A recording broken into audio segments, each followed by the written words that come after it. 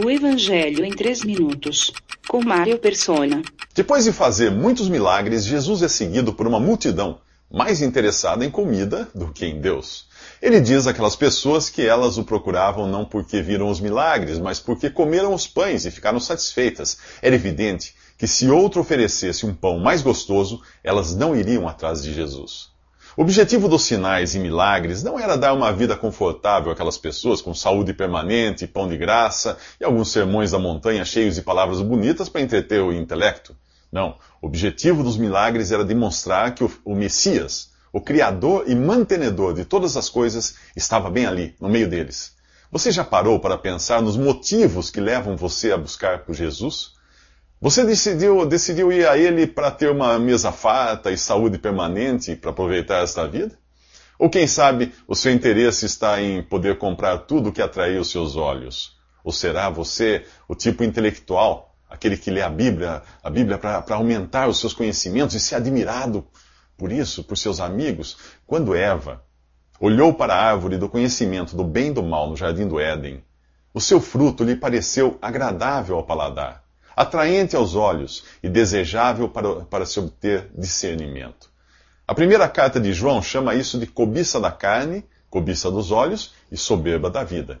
Quando Jesus foi tentado, Satanás o desafiou a transformar pedras em pães, para saciar sua fome. Também procurou encher os seus olhos com a visão da glória e riqueza dos reinos deste mundo. O desafio para que Jesus se jogasse do alto do templo lhe daria a oportunidade de provar que ele era o tal, pois os anjos voariam para socorrê-lo. Em tudo isso existe sempre a mesma promessa do diabo, de satisfazer as necessidades da carne, dos olhos e de fazer a pessoa sentir-se importante. Acaso não é a mesma ladainha que você escuta no rádio e na TV? Muitos fingem pregar o Evangelho, quando na verdade simplesmente repetem as tentações do jardim do Éden. E muitos fingem escutar o Evangelho, quando na verdade estão dando ouvidos às suas próprias cobiças.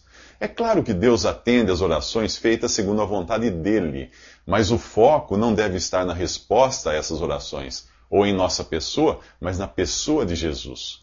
Tiago escreveu assim: vocês cobiçam coisas e não as têm, porque não pedem, e quando pedem, não recebem, pois pedem por motivos errados, para gastar em seus próprios prazeres.